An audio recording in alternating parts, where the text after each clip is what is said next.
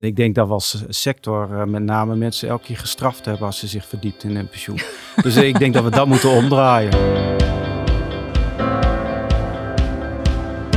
Welkom bij deze podcast van ASR Pensioenen over duurzame verdienmodellen en de kansen die het nieuwe pensioenstelsel biedt. Mijn naam is Janneke Willemsen. Ik ga in gesprek met Vandena van der Meer, adviseur pensioenveranderingsprocessen en partner bij Monté & Partners. En Volkert Pama, directeur Sales en Customer Services pensioenen bij ASR. Allebei van harte welkom. Dank je. We beginnen meteen met de vraag: welke ontwikkelingen zien jullie in de markt door de komst van het nieuwe pensioenstelsel? Ja, Janneke, ik denk de basis zit hem erin dat we verhuizen van regelingen met garanties naar allemaal premieregelingen. Er komen veel meer keuzes voor medewerkers om te maken. En dan zie je eigenlijk dat werkgevers die voorheen invulling gaven aan hun zorgplicht door middel van het geven van garanties, ja, dat ze nu eigenlijk wel moeten gaan nadenken. Ik ga het risico verschuiven naar deelnemers. Ze mogen zelf de keuzes maken. Hoe ga ik dan invulling geven aan die zorgplicht? Ja, Volkert, wat zie jij gebeuren? Ja, ik denk daarop aansluitend. Wat je nu ziet gebeuren is inderdaad dat de regelingen veranderen. Maar de hoogte van de toezegging verandert ook. En de laatste jaren hebben we al gezien dat bijvoorbeeld de pensioenrichtleeftijd al veranderde. Dus ik denk dat er nu ook een tijd gekomen is dat ook de deelnemers niet alleen meer naar het pensioenproduct kijken, maar naar een totale financiële plaatje. Want ja, die is wel aan het veranderen, ook door het veranderende pensioenlandschap. Ja, komen we straks ook nog even op terug. Ja. Laten we het eerst nog even over die zorgplicht hebben die jij ook noemt, Vandena. In het nieuwe pensioenstelsel wordt pensioen persoonlijker. Hoe zie je dan de verhoudingen als het gaat om de keuzebegeleiding van deelnemers in de pensioenregeling? Ja, dat is nog best wel even kijken hoe we dat precies gaan inrichten als sector, denk ik. Ik denk dat er zeker ook een verantwoordelijkheid ligt daarvoor bij de uitvoerder, zoals ASR. Maar ook bij die werkgever, wat ik zei, ja, die heeft het gemak dat de garanties er niet meer zijn en dat het risico er niet meer is. Maar die zal er toch invulling aan moeten geven. Het is ook in het belang van die werkgever om te zorgen voor financiële fitte medewerkers. Een beetje aansluitend op wat Volkert net zei. Als je toch naar een ander ambitieniveau ook wellicht gaat kijken, ja, dan moet je er ook wel voor zorgen dat mensen het ook volhouden tot hun pensioendatum. Dat is meer mentaal of fysiek fit. En voor degenen die het dan niet volhouden, ja, misschien moeten ze dan wel financieel fit genoeg zijn om eerder te kunnen stoppen met werken. Ja, Volkert, hoe gaan jullie daarmee om? Ja, de verantwoordelijkheidsvraag die speelt eigenlijk al decennia. En die wordt steeds urgenter. Maar ik wil toch aangeven en ook pleiten voor de belangrijkste verantwoordelijkheid ligt ook bij de deelnemer. En dat is om de besluit te nemen om zich te verdiepen in je pensioen. Dat is al een hele belangrijke verantwoordelijkheid. En dan vervolgens, ja, dan komt er een zorgplicht. Ik denk dat dat een gedeelde verantwoordelijkheid is van uitvoerders, werkgevers. De werkgever is de partij die het pensioen toezegt. De uitvoerder, die komt dat na voor die werkgever. Maar in het nieuwe pensioenstelsel krijgt iedereen zoveel keuzes. En daar is een belangrijke en zorgvuldige begeleiding van die keuzes. Dat staat voorop. Ja, en als je nu kijkt naar hoe het nu geregeld is, er is natuurlijk al die overgang naar die DC-regelingen. Hè. Ligt dan de verantwoordelijkheid om een deelnemer goed voor te lichten? Ligt die nou bij de uitvoerder, bij het pensioenfonds, bij de deelnemer zelf, bij de werkgever? Ja, ik denk allereerst bij de deelnemer zelf ook. En de voorlichting die gegeven wordt. Het is een arbeidsvoorwaarde die komt vanuit de werkgever. En ik denk dat de werkgever daar ook een belangrijke verantwoordelijkheid heeft om dat uit te leggen. Wat is nou de arbeidsvoorwaarde? Hoe ziet het eruit? En hoe hebben wij het ook geregeld? En dan kom je bij de uitvoerder. En wij dienen daarop aansluitend ook onze verantwoordelijkheid te nemen om in begrijpelijke taal te communiceren. Zorgen dat mensen het product begrijpen, wat ze van ons krijgen dan op dat gebied. Ja, en als je dan keuzes aanbiedt in een product, dan heb je een belangrijke verantwoordelijkheid om die deelnemers daar goed bij te begeleiden. De consequenties van de keuzes op lange termijn en op korte termijn. Ja, hoe ga je als advieskantoor daarmee om? Ja, nou ja, je ziet eigenlijk dat je dus een verschuiving krijgt van zeg maar de aandacht rondom zeg maar, het ontwerp van de regeling. Naar vervolgens ook de transitie van de regeling in de eerste instantie met de verandering van het stelsel en de communicatie daarover. Maar volgens dus inderdaad over de begeleiding van die deelnemer zelf. En ik ben het wel eens, want Volkert voegde net terecht toe van ja, laten we die verantwoordelijkheid van de deelnemer daarin niet vergeten. Dat is terecht, de pensioenuitvoerder, werkgever, maar ook de deelnemer. En dat is met name belangrijk, omdat nog los van dat pensioen een arbeidsvoorwaarde is, Het gaat bij het hele financiële plaatje om meer dan alleen die pensioenregeling. En wat we wellicht ook gaan krijgen, juist door die transitie van het stelsel, is dat je misschien ook al die verschillende potjes hebt. Hè? Ook omdat je van werkgever bent veranderd, ook omdat je van de ene naar een andere regeling bent gegaan. Dus ja, die pensioenuitvoerder die dat laatste stukje van jouw pensioenregeling doet, is maar een heel klein stukje van de puzzel wellicht. En ook die werkgever waar je na 2 jaar werkt, is ook maar een klein stukje van je puzzel wellicht. Terwijl je als werknemer eigenlijk het totale plaatje wil zien. Ja, en daar zie ik ook zeker wel de rol voor de adviseur om de deelnemer eigenlijk daarbij te helpen. Ja, dus daar liggen eigenlijk ook de kansen voor de adviseur. Om juist op dat totale plaatje. Ja, dat denk ik ook. Ik denk uiteindelijk zeg maar dat totaalplaatje, ja, de pensioenuitvoerder heeft een stukje verantwoordelijkheid. De werkgever heeft een stukje zorgplicht rondom de pensioenregeling die op dat moment is toegezegd. Maar uiteindelijk wil die deelnemer vooral weten, wat is mijn financiële plaatje vandaag? Hè? Want we moeten ook niet vergeten, het gaat niet alleen over de toekomst. Met pensioen praat natuurlijk altijd over de toekomst. Maar als wij in onze adviespraktijk kijken naar financiële fitheid, gaat het ook gewoon over budgetcoaching vandaag. Het gaat ook over loonbeslag. Het gaat ook over mensen die het vandaag al moeilijk hebben in financiële zin. En dat kan ook een belang zijn van de werkgever om juist die mensen financieel fit te maken. Om te zorgen dat ze meer grip krijgen op hun eigen inkomens en uitgaven. Ja, en begrijp ik nou, jullie zijn daar op dat vlak dus al bezig met... Ja, zeker. Ja, wij zijn vanuit Monté, dat doen we samen met onze Zweedse aandeelhouder, Söderberg & Partners. Die heeft een aantal jaren geleden, hebben zij in Zweden de pensioentransitie gedaan. Hè? Dus in Zweden is het in het verleden, zijn er allemaal eindloonregelingen geweest. Hè? Weten we dat nog? Hadden we vroeger ook in Nederland. Dat is een stuk minder geworden. Nou goed, in Nederland gaan we ook allemaal naar premieregelingen. En dat is in Zweden ook gebeurd. Ja, en toen kwam in Zweden eigenlijk het verhaal aan de orde van oké, daar ga ik nog wat verder dan in Nederland. Hè? Daar krijgen mensen vanuit hun CAO gewoon een stukje premie. En die premie moeten ze gaan besteden. Nou, in Zweden hebben ze daar tooling voor ontwikkeld om die mensen dus te helpen in hoe ga ik nou die premie die beschikbaar komt, hoe ga ik dat nou besteden in pensioen, in wat voor beleggingsfondsen moet ik dan zitten, hoeveel risico kan ik nemen, hè? Wat is mijn risicodraagkracht, hoeveel risico wil ik nemen, vind ik bijvoorbeeld ESG beleggen, maatschappelijk verantwoord beleggen belangrijk. Nou, dat soort vraagstukken, wil ik partnerpensioen, hoeveel partnerpensioen, arbeidsongeschiktheid. Nou, dat brengen ze dus in kaart. En wat we hebben gedaan in Zweden is dat een soort platform. Dat platform is vertaald naar de Nederlandse situatie. Waar allerlei tools in beschikbaar zijn. En dat passen we nu toe op het Nederlandse stelsel. Ja, en dan gaat het dus om robo-advisering, dat is het. Ja, alleen dat klinkt wel gelijk ook een beetje afstandelijk. Zo van, ik bel in en ik krijg zo'n stemmetje, hè, zeg maar. Zo'n mechanisch stemmetje te horen. Of nog erger, hè, zeg maar de chat die je ook nog wel eens bij die webshops ziet. Wij geloven daarom, dit gaat over het financiële leven van mensen. Dat is best wel heel privé en persoonlijk. We denken dat je heel veel kan doen met tooling, dat je dat ook nodig hebt om het efficiënt te doen. Hè? Want die hele schoenendoos uitpakken, dat is heel duur als je daar heel veel mensen in wil begeleiden. Maar uiteindelijk om echt het inzicht te geven, om het advies te geven, maar heb je ook de menskant daarin nodig. Ja. Ben je het daarmee eens, Volkert? Ja, daar ben ik het zeker mee eens. En ik denk het voorbeeld van Zweden, dat is ook echt van belang en toepasbaar op Nederland. Want ik denk wat Monté & Partners doet heel verstandig is.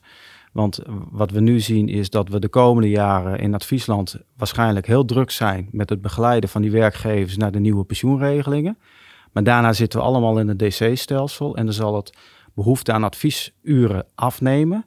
En dan gaat het advies zich verplaatsen naar het begeleiden van die individuele deelnemers. Kun je daar eens wat over vertellen? Waarom neemt dan de adviesbehoefte af?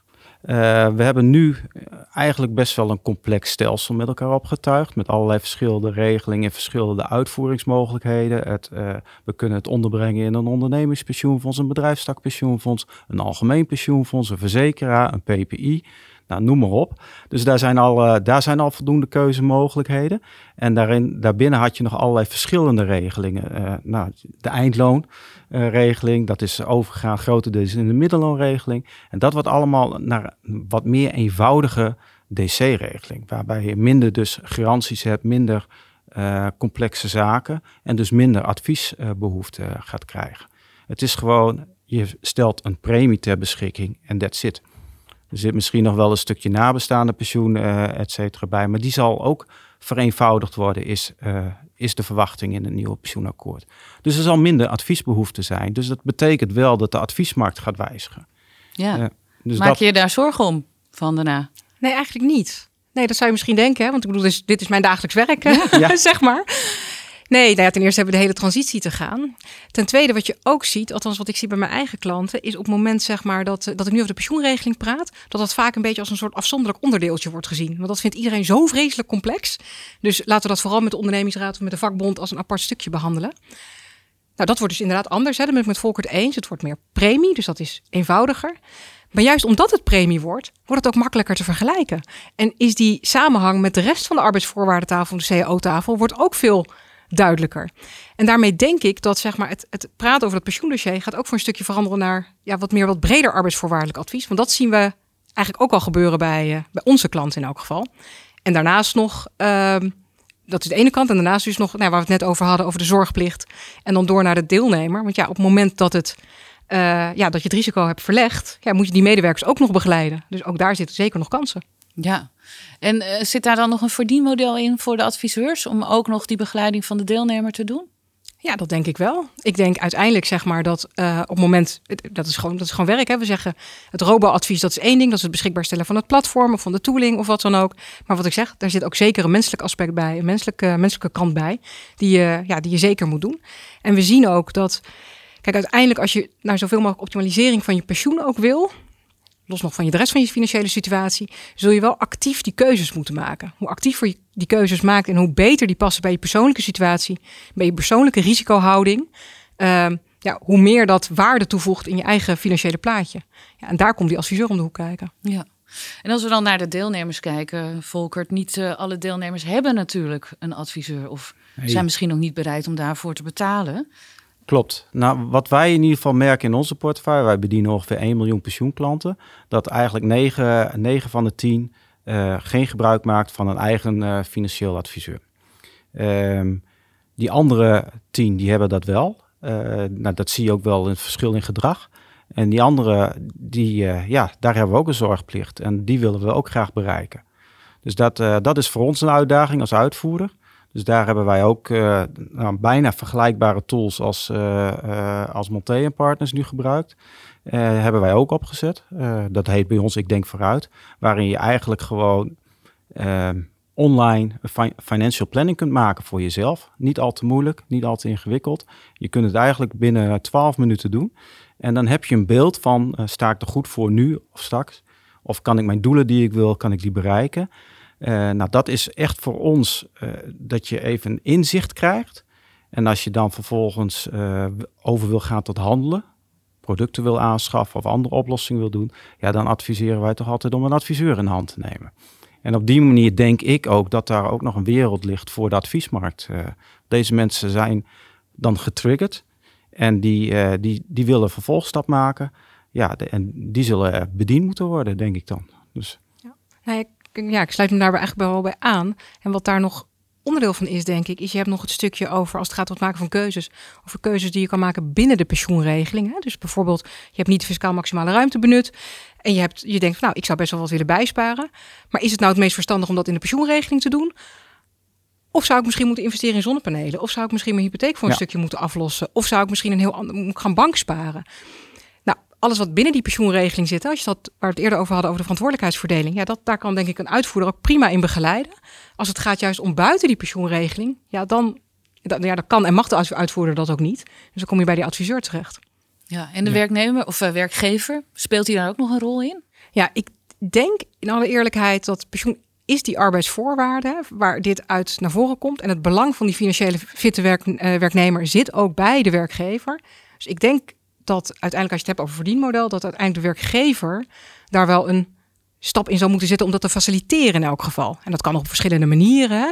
Gaat die werkgever dat volledig betalen? Dat kan. Dit soort afspraken worden in heel veel cao's al gemaakt. Hè, waarbij je een financiële foto of een financieel inzichtgesprek of iets dergelijks kan krijgen via de werkgever. Of je doet het 50-50. Er zijn ook werkgevers die dat dan zeggen. Ik wil best mee investeren.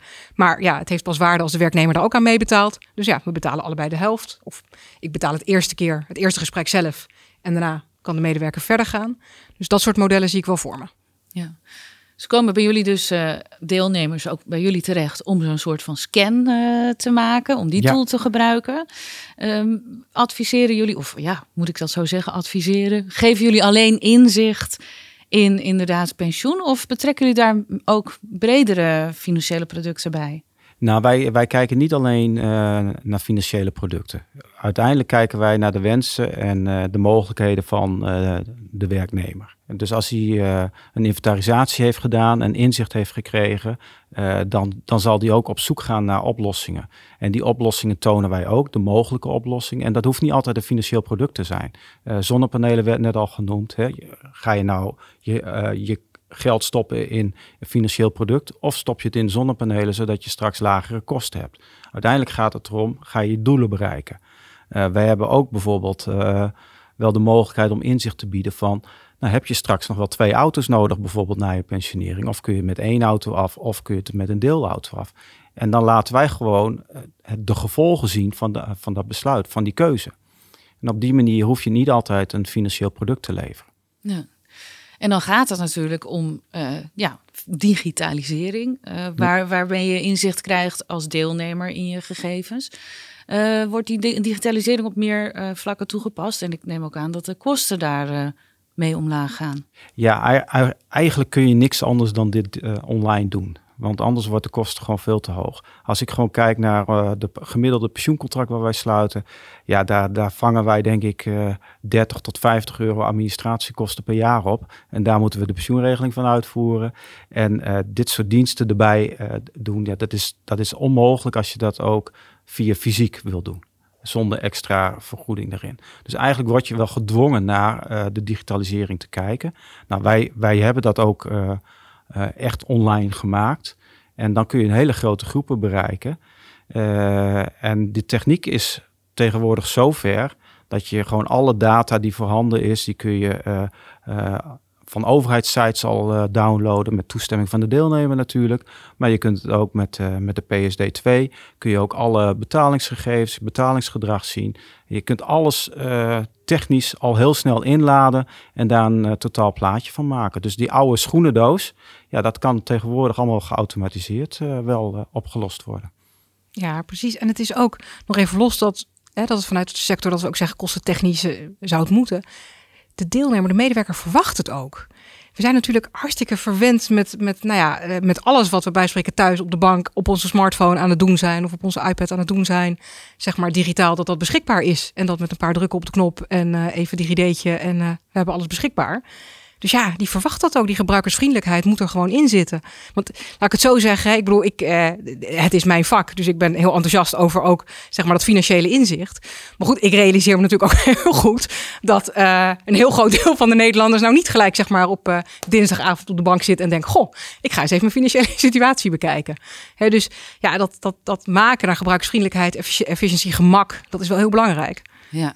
Kan iedereen nou die digitalisering toepassen? Grote, kleine kantoren, iedereen? Ja, uiteindelijk wel. Maar ik denk dat je wel een bepaalde omvang nodig hebt om echt die investeringen te kunnen dragen. Maar dat zien wij al gebeuren in de markt, dat er nu de consolidatie is ook in volle gang. Juist denk ik vanuit dit soort vraagstukken. En als je die omvang niet hebt, ja, dan ben je afhankelijk van andere partijen om dat in te kopen en de prijs die daarvoor gevraagd wordt. Ja. Denk je dat big data in de individuele begeleiding een grotere rol zal gaan spelen in de toekomst? Ja, ik ben zelf altijd van de school van big data heb je niks aan, zolang het niet smart gemaakt is. Want we hebben heel veel gegevens, maar het juist deze gegevens ordenen en op de juiste manier toepassen en te analyseren, dat is het belangrijkste. Ik denk dat dat heel belangrijk wordt. Ik denk dat je de data echt nodig hebt. Maar daarvoor denk ik wel dat iedereen ook het vertrouwen moet hebben dat er goed met zijn data omgegaan wordt. Ik denk dat wij in de verzekeringssector niet de meeste vertrouwen genieten uit de branche.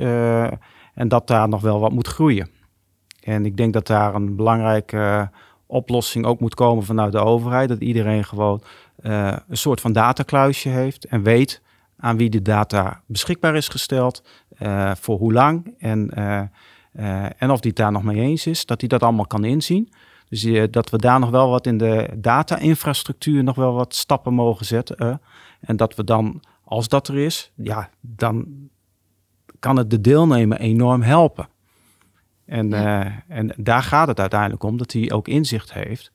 Want is die deelnemer zich daar echt zo bewust van die privacy? Want als ik een appje download op mijn telefoon, dan klik ik ook op ja hoor, gelezen en akkoord. Ja, nou, en daar zit een enorme discrepantie tussen wat mensen altijd zeggen en wat mensen doen. Dus, maar dat zijn wij in de financiële wereld wel gewend. Het is geen rationeel beroep waar wij in zitten. Dus, maar ik denk wel, op het moment dat wij als verzekeraar data van hun vragen, dat ze anders reageren dan dat ze bijvoorbeeld de privacyvoorwaarden van Facebook of van WhatsApp accorderen. Dus ik denk dat er wel een groot verschil in zit. Dan kijken ze net even wat kritischer. Juist. Ja. Welke toekomstige ontwikkelingen zijn er volgens jullie nog te verwachten? Ja, ik denk dat die digitalisering zich echt wel verder gaat doorzetten. En dat wij ook steeds meer manieren gaan bedenken om mensen te bereiken. En dat, ik zeg wel eens, wij zijn in de financiële wereld, tenminste in mijn omgeving, zijn vaak allemaal hoog opgeleid en houden van grafiekjes en getalletjes. De gemiddelde Nederlander heeft dat niet. Dus wij presenteren alles in de vorm wat wij mooi vinden, met de kleurtjes die wij mooi vinden. En daar moeten we nog een slag gaan maken om te zorgen dat ook effectief is, dat mensen het begrijpen. Ja, en ik denk met name dan technologie op het gebied van spraak, et cetera, dat nog wel toegevoegd gaat worden. Daar zie ik nog wel de toekomst voor. Hoe stel je dat voor? Want ik roep, doe mij een verzekering. Reken even uit wat ik aan pensioen heb straks. Ja, dat doen wij in ons huis ook al. Hè? Dat wij zo'n spraakmachine hebben staan die doe de gordijnen dicht en de gordijnen gaan dicht, bij wijze van spreken. Ik zie daar ook wel toepassingen voor in de financiële sector. Met name in het inzicht. Dat je bijvoorbeeld vraagt, hoe sta ik ervoor op mijn pensioendatum? En dat je dan antwoord krijgt. En moet ik nog wat doen? Dat soort dingen. Ik denk dat er echt dat daar nog ontwikkelingen op dat gebied komen, die ervoor zorgen dat mensen ook echt misschien wel leuker vinden om ernaar te gaan kijken. Ja, daar mogen we wel wat meer aan doen als sector, denk ik. Dus we richten ons altijd op de techniek, op de grafiekjes en de plaatjes, wat Volkert ook terecht zegt. Maar misschien zit de echte uitdaging hem wel, als het gaat om pensioenbewustzijn, kunnen ze ook gewoon een beetje leuk maken met elkaar. Weet je, er zijn natuurlijk heel veel leuke dingen te verzinnen, zeg maar, om mensen in beweging te krijgen, hè? In financiële zin dan. Nou, een van de gedachten is zo'n ding wat we ook allemaal weten. We moeten allemaal meer gaan bewegen. We moeten meer gaan sporten. En, dat weten we allemaal en dat doen we allemaal vanaf morgen. Hè? Dus dat is een beetje het idee. Nou, ik merkte dan bij mezelf, op een gegeven moment kreeg ik die smartwatch. En toen dacht ik, dat is toch echt wel geinig, weet je wel. Dan ga je een beetje naar je stappen kijken. En dan denk je, als 10.000 een beetje de norm is, dan ga ik toch wel 10.000 stappen zetten. En toen dacht ik, maar als 10.000 kan 15.000 eigenlijk ook wel. Dus een beetje, ik zeg toch maar spelenderwijs, ga je eigenlijk toch aan de slag met meer bewegen. Want het werd leuk en blijkbaar reageer ik dan goed op targets. Want ik denk mooi, dan moet ik 15.000 stappen gaan zetten. Maar goed, dat werkt dan zo bij mij. Maar ik denk dat het bij veel mensen zo werkt. Hè? Dus als we op een of andere manier ook, zeg maar, mensen in beweging kunnen krijgen op pensioen. En dat is ook zoiets, dat doe ik morgen wel. Maar als we iets leuks kunnen verzinnen met elkaar als sector. Zoveel knappe mensen in deze sector. Waarmee we het leuk kunnen maken om gewoon wat vaker naar je pensioen te kijken. Of wat vaker naar je financiële situatie te kijken. Nou, volgens mij hebben we het dan goed gedaan met elkaar. Gamification klinkt het. Ja, ik denk het belangrijkste is dat je, wanneer gaan mensen wat doen, in beweging komen. En wanneer wordt het leuk, wanneer ze beloond worden. En ik denk dat we als sector met name mensen elke keer gestraft hebben als ze zich verdiept in hun pensioen. Dus ik denk dat we dat moeten omdraaien. Dus dat we echt naar leuke beloningen toe gaan. Ja, mooie oproep. We gaan het met z'n allen leuker maken. Yes. Dank jullie wel. Ja. Tot zover deze podcast van ASR over de toekomst van het pensioenlandschap. Dank aan mijn gasten, Vandana van der Meer van Monté & Partners en Volkert Pama van ASR. Luister ook de andere podcasts in deze reeks. Heel graag tot de volgende keer.